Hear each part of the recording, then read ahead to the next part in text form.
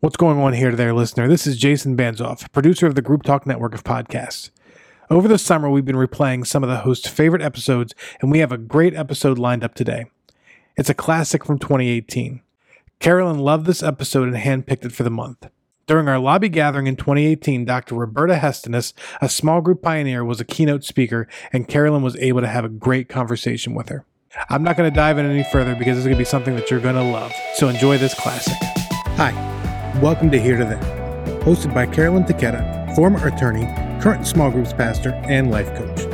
Through monthly conversations with pastors, authors, and guests, we hope to stir your thoughts and encourage you to move from where you are to where you want to be, in your personal life, in your leadership, or in your ministry. Welcome to Group Talk. Thank you for joining us today. My name is Carolyn Taketa, your host and the small groups pastor at Calvary Community Church in Westlake Village, California. We know statistically that in our culture, biblical illiteracy is at an all-time high, and a majority of our congregations do not have a good grasp of Scripture.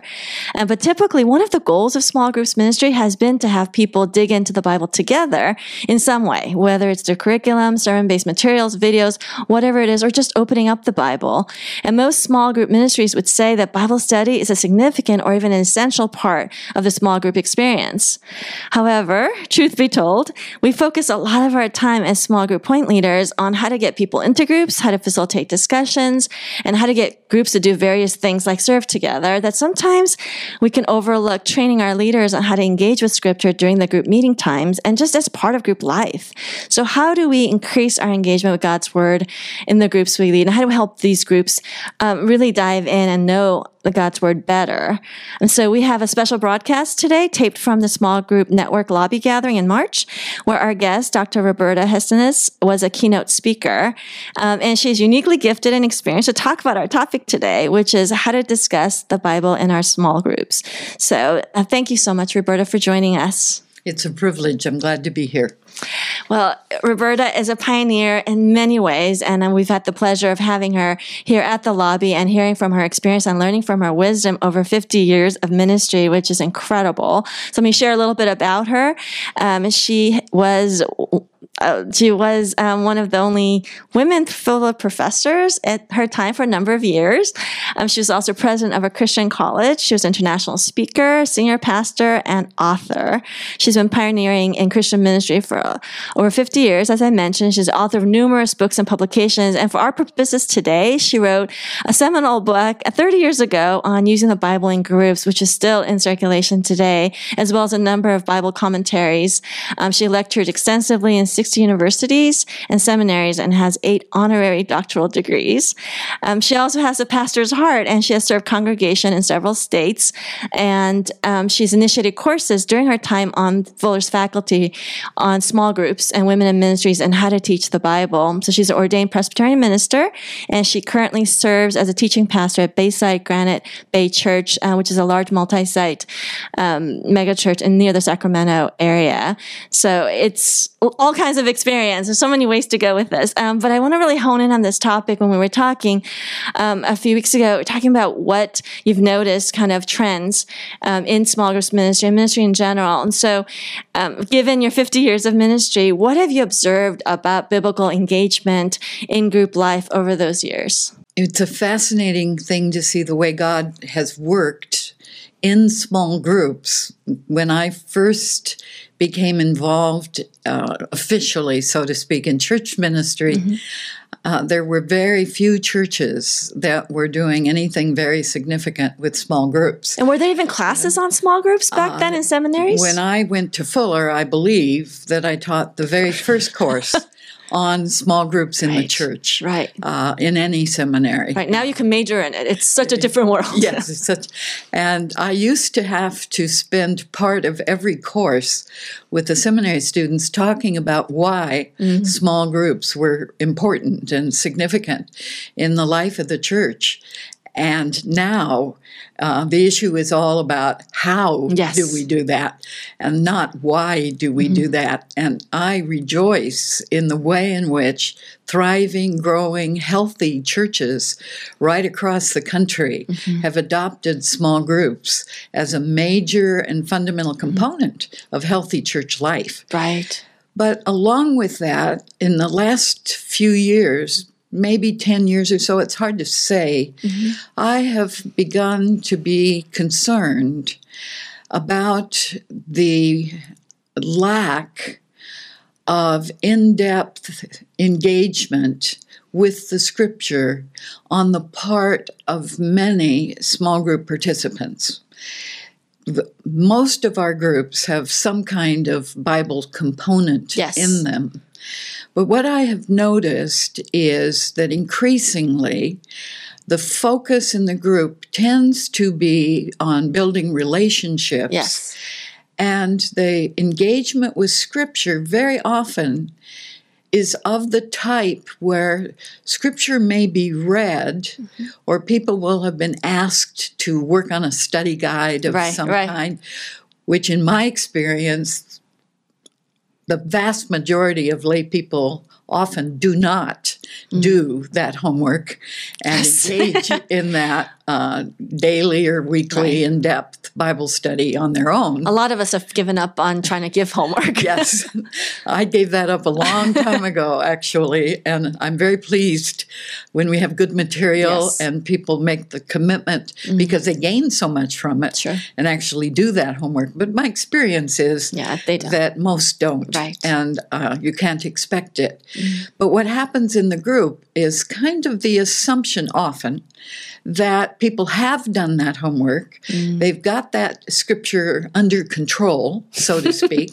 And so what we do in the Bible study is we go very quickly from perhaps reading the Scripture or referring to the Scripture to the application question, how do we live this out? How do we apply the Scripture? And it often is true, at least as I have seen it, not everywhere, but in enough places that I'm concerned about it for the evangelical movement, that we haven't really looked carefully at the text and do not know how to draw the meaning and the content that is actually there in the text. We rely on pre-digested biblical information. But if you're a lay leader and you're leading a Bible study, and this is just, you have a job that's 60 hours and you're commuting, and so you're leading this group, you might not feel like you have the time or the knowledge, even if you've been a Christian for a number of years. So you read the pre-digested thing that is either in the Bible study book or that a sermon discussion guide, maybe someone from your church, probably somebody like a small groups pastor, has put in there, and that kind of becomes a shortcut. Is that always a bad thing to have kind of? It's not a bad thing at all to have resources. I'm really grateful for the number of resources that are now available. The workbooks, videos, study guides. Now there's a lot of that, and much of it is very useful and good. And I absolutely think for most groups it's quite helpful that they have that kind of resource. But I used to have a professor who said that reading the commentary is like kissing the bride through the veil. It's not direct. It's not firsthand. That's interesting. Yeah. And you're not learning how to be nurtured and fed yourself by the Scripture.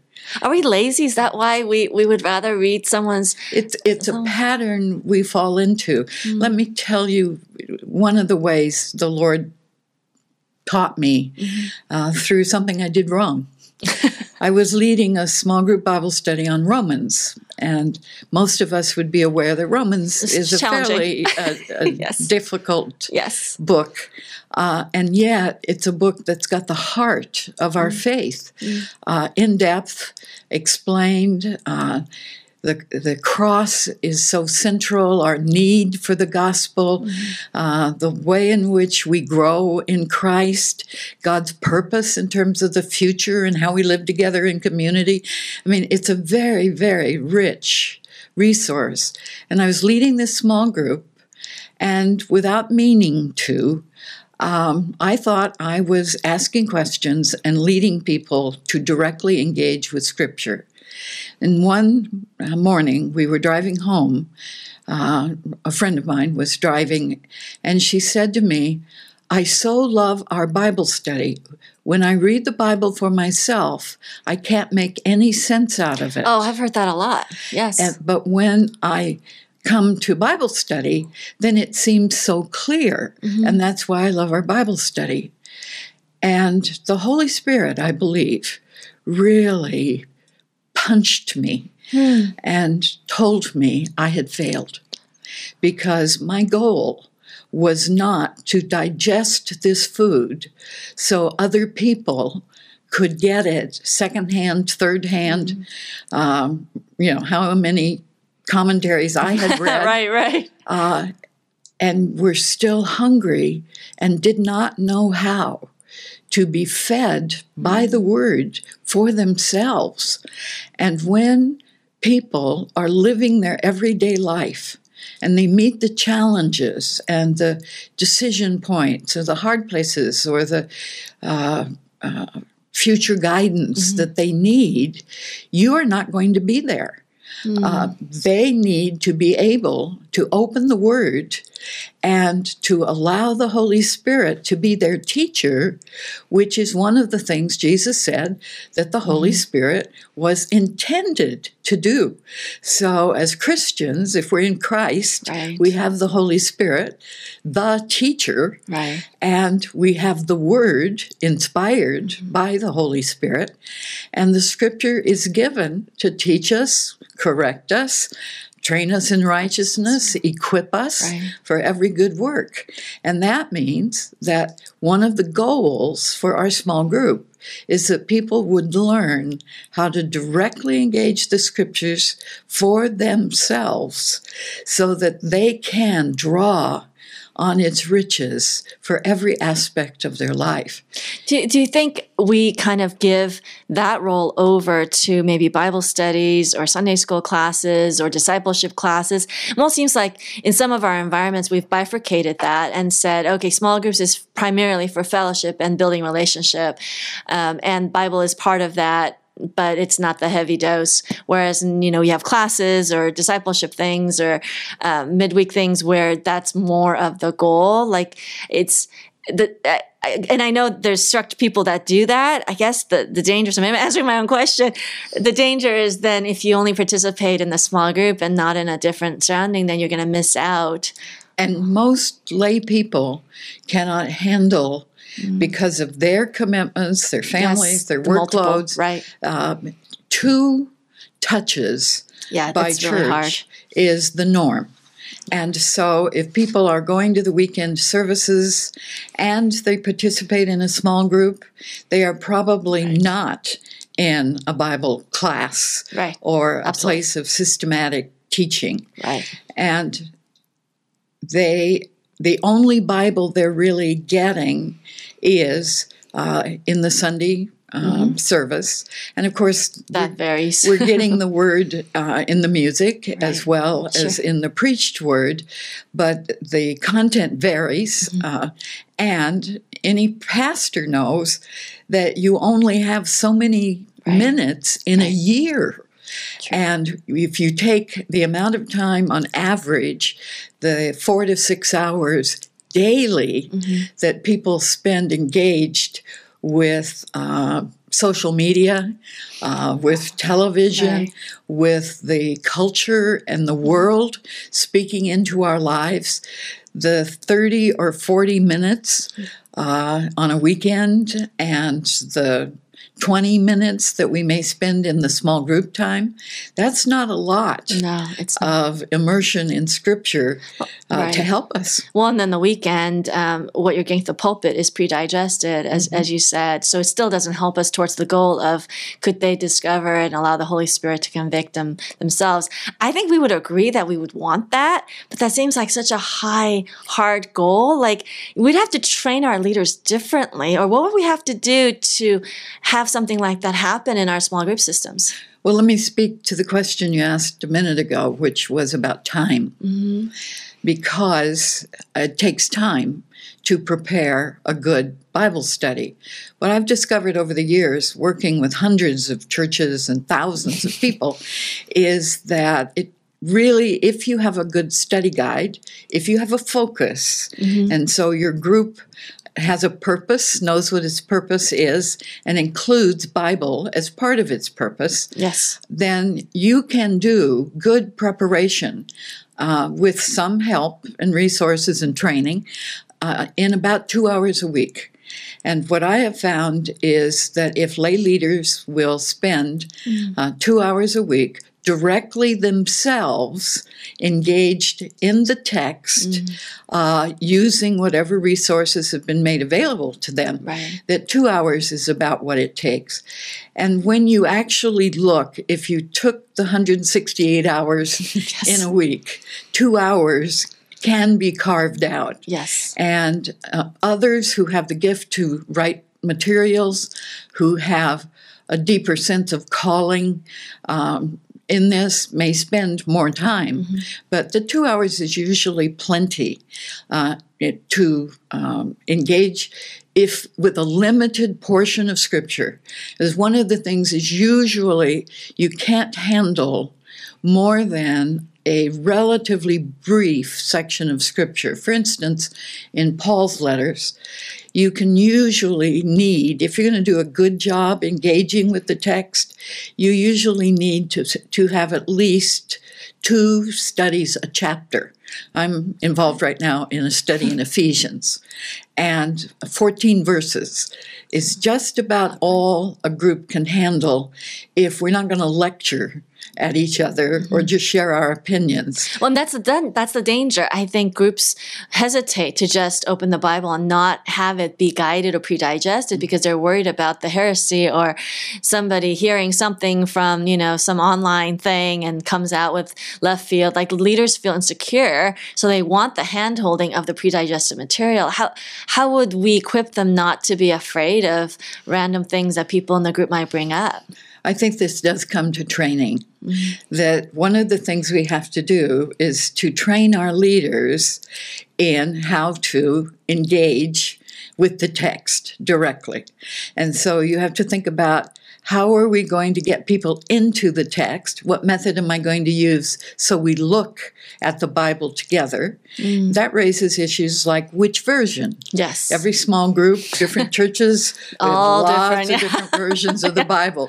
And one of the shortcuts I've learned is whatever version of the Bible is most used, and usually the version used in the pulpit, is the version that I will copy the text in that version. And so that everyone has the same version, and you don't waste valuable group time comparing translations and saying, but mine says this and mine says that. And anyone can bring their own version. They're more than welcome to use it, but for the discussion, we will be discussing off of this version. And that very much depends on your church and the traditions in your church. But that's one way that saves a lot of time. And so we either all are using the same version, or I will print out on my home printer the same version so that we are all on the same verse at the same time using the same words.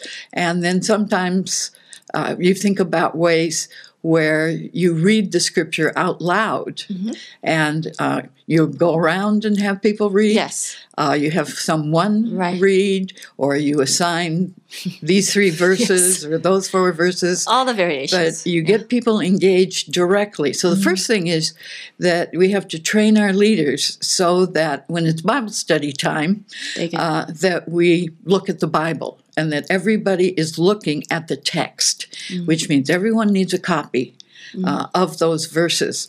If you have a mixed group, husbands and wives, I have found it dangerous not to have both the husband and the wife have a copy, because the tendency will be for one of them to have the Bible and the other one sitting there listening, not really looking at the text. Well, now it's mostly on the phone, so everyone, and at least in my small group, we pretty much all pull out our phone. And look at the same. Look at the same version of it. But so training piece, actually looking at the Bible, and then is it just trusting that people are going to come up with stuff? You mentioned earlier. No, you need a methodical system. So you don't not just saying, what do you think? Which just breeds ignorance all around? You absolutely don't do that. Okay. Because once you do what you think, what you're hearing is not the Scripture. You're hearing the Scripture processed, and you do want to know what people think, but you don't start there. Where you start is very simple method that is often called the inductive method of Bible study. And what that means is that you look at the text, you observe what the text actually says, and that means that you're looking at it every single word. So you're looking first for the subject of the sentence, you're looking for the verb, you're looking for who is this written to, by whom, what is the subject of this. And what I find, I've been studying the Bible with joy for 50 years. When I became a Christian, this was one of the big things that changed in my life. The Bible made no sense to me. Once I had a relationship with Christ and the Holy Spirit was helping me read, if I paid attention, and really that's what observation is, stage one, paying close attention. What does this actually say? And then you go on to say, what does it mean? And that is usually starts with defining any words or phrases that are significant. Not every single word, not every single phrase, but the key ideas, the main thoughts. And I'm asking the primary question, what is the original author trying to say to the original audience? I want to know what it meant in context before I ask the question, what does it mean to me? Right. Because Scripture is written in a context, and I need to read it in that context to interpret it and understand it. So when we rush through application, we skip very often rich truth that is there. For instance, I find in application that it's very common, and there is research to back this up, quite a bit of good research to back this up, that the conversation tends to be about us. Yes, and this is not true. about God. Yes. And very often I find I need to ask the question, what does this passage tell us about God? What does it tell us about Christ? What does it tell us about salvation? What does it tell us about people? What does it say about God's will? I have to ask the God questions, because when we rush to what does it mean, we often get Christian cliches, and or this is how in my life this works out, or what I do with it. And we haven't actually seen or learned anything about God. The Bible is primarily, first and foremost, not about me and my needs, although it deeply speaks to me and my needs.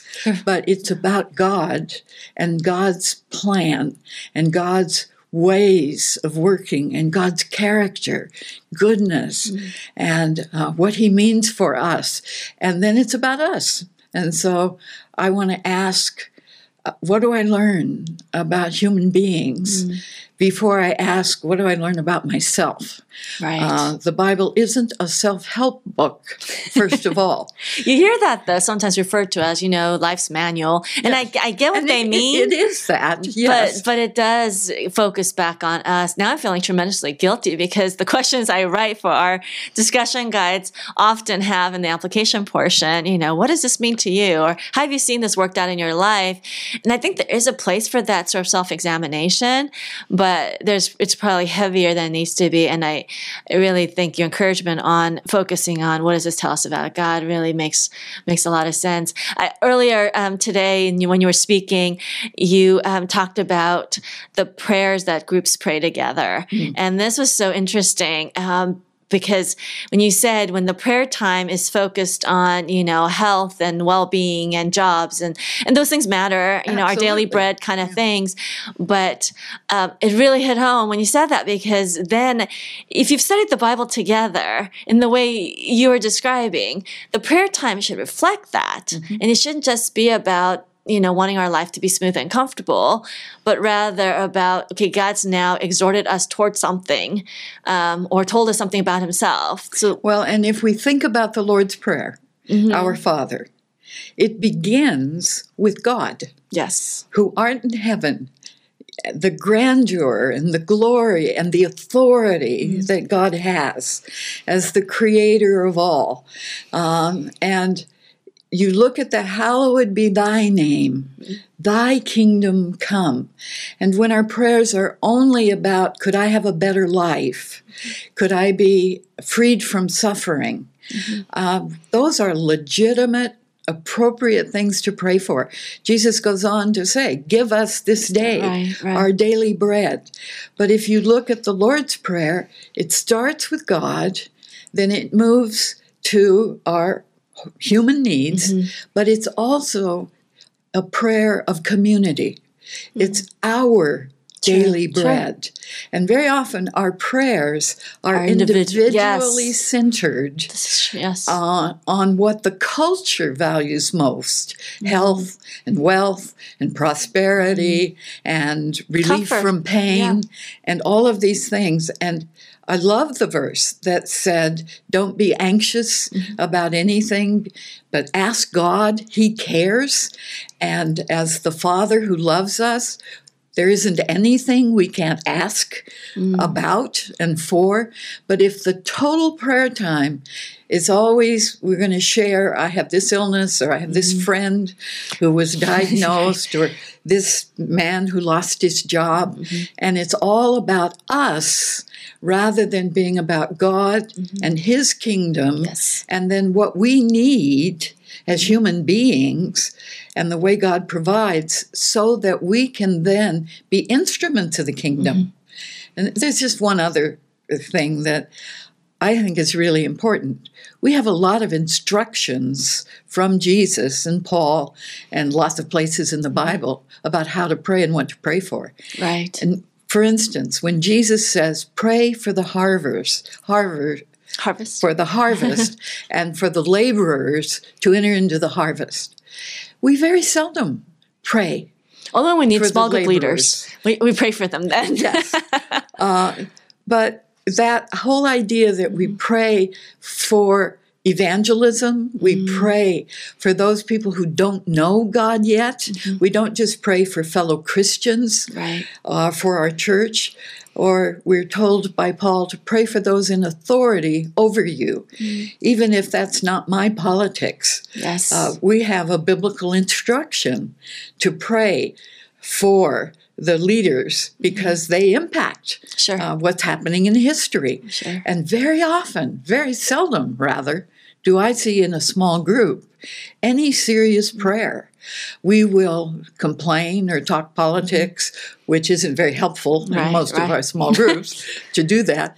But we don't do the one thing that God has straightforwardly told us to do. Pray for these people. And carry them before the Lord, because it's part of what God wants to do. He's in charge of the nations, and we ought to be praying along the ways the Bible teaches us to pray. I think that prayer piece struck me because I often think how people pray reveals so much about their life with God, and how groups pray reveals a lot about the depth of their, not just their biblical engagement, but also level of trust it's very revealing altogether. And I know in a lot of groups you have the Bible study portion, and then your prayer portion is like almost the curtain comes down, and now we get to talk about ourselves instead of having it be integrated. And if you've spent time in God's Word together, how does that influence what we pray for? I would hope so, but I know realistically that that's not necessarily the case. So I think that's another piece of the biblical engagement that's missing, and it's not carried through in our prayer life. Unfortunately, we are now almost out of time, but I did want to give you, Roberta, just a couple minutes if there's any final thoughts you'd like to share on this topic of how we can do better as small group point leaders on equipping our leaders to engagement. I really believe that as part of the basic training, we need to give time to helping leaders to engage themselves directly with the text and to learn to question the text in order to unpack what's in it. And I do want to stress that application is extremely important, that we don't study the Bible to store up knowledge. Yes, because it puffs we don't up, yes. study the Bible to be show-offs. Right. And we don't study the Bible to bounce all over Scripture with stuff we already know. But we open the Scripture, we open it together, because by the Holy Spirit, God will speak. I remember a pastor very worried about having small groups study the Bible. In fact, I know pastors who forbid it because they say it will be ignorant. It will be the sharing of ignorance. Yes, I've heard that. But if you have a systematic method, the leader has prayed and prepared by doing their own study in the Scripture, and you have good questions to ask that always include bringing the life to here, to our lives together and to each life individually, that application of the text is going to be very important. But if I start there, I may miss the blessings of experiencing the glory of God and the reality of the presence of God in our midst. And so every concern we have that we pray about, we remember again that Jesus is with us, Jesus is here, and we are in his presence. And because Scripture has shown us the reality of God and his truth, then we can pray at ever-growing depths and see the way God is at work. We get new eyes to see God, and then to spend some time periodically in the small group saying, where have you seen God answer prayer? I did that in a larger group broken into small groups, subgroups. Of course. Because if a group's too large, subgroups are one of the ways to get everyone a chance to share, and they need to be able to share. And when people shared, it was astonishing what God had done. But we had always prayed forward in terms of problems rather than taking the time to say, where have we seen God at work? For praise, in the last week, month, year, if you want to give them lots of time, and then hear some of the stories of how God has answered prayer. So into the Word. Stay in the Word until you've really looked at it carefully, asked good questions about what's the main point here, the most important things I learn about God, salvation, my own life, the life of the church, and then taking that Scripture on into the sharing and the prayer time. One last thing is that it's important, I think, to vary the format of your small group, so that sometimes you start with Bible study, sometimes you begin with the personal sharing or the answers to prayer before we look at the Scripture text. Sometimes we're doing the Bible part in the middle. Sometimes we're doing sharing and prayer and then go to Scripture, and then have another brief time of prayer where we deliberately pray the Scripture. So what does the Scripture mix it up. tell us about? Mix it up, keep it varied. Don't do the same thing every time, but always dig into the Word. I think we will go deeper.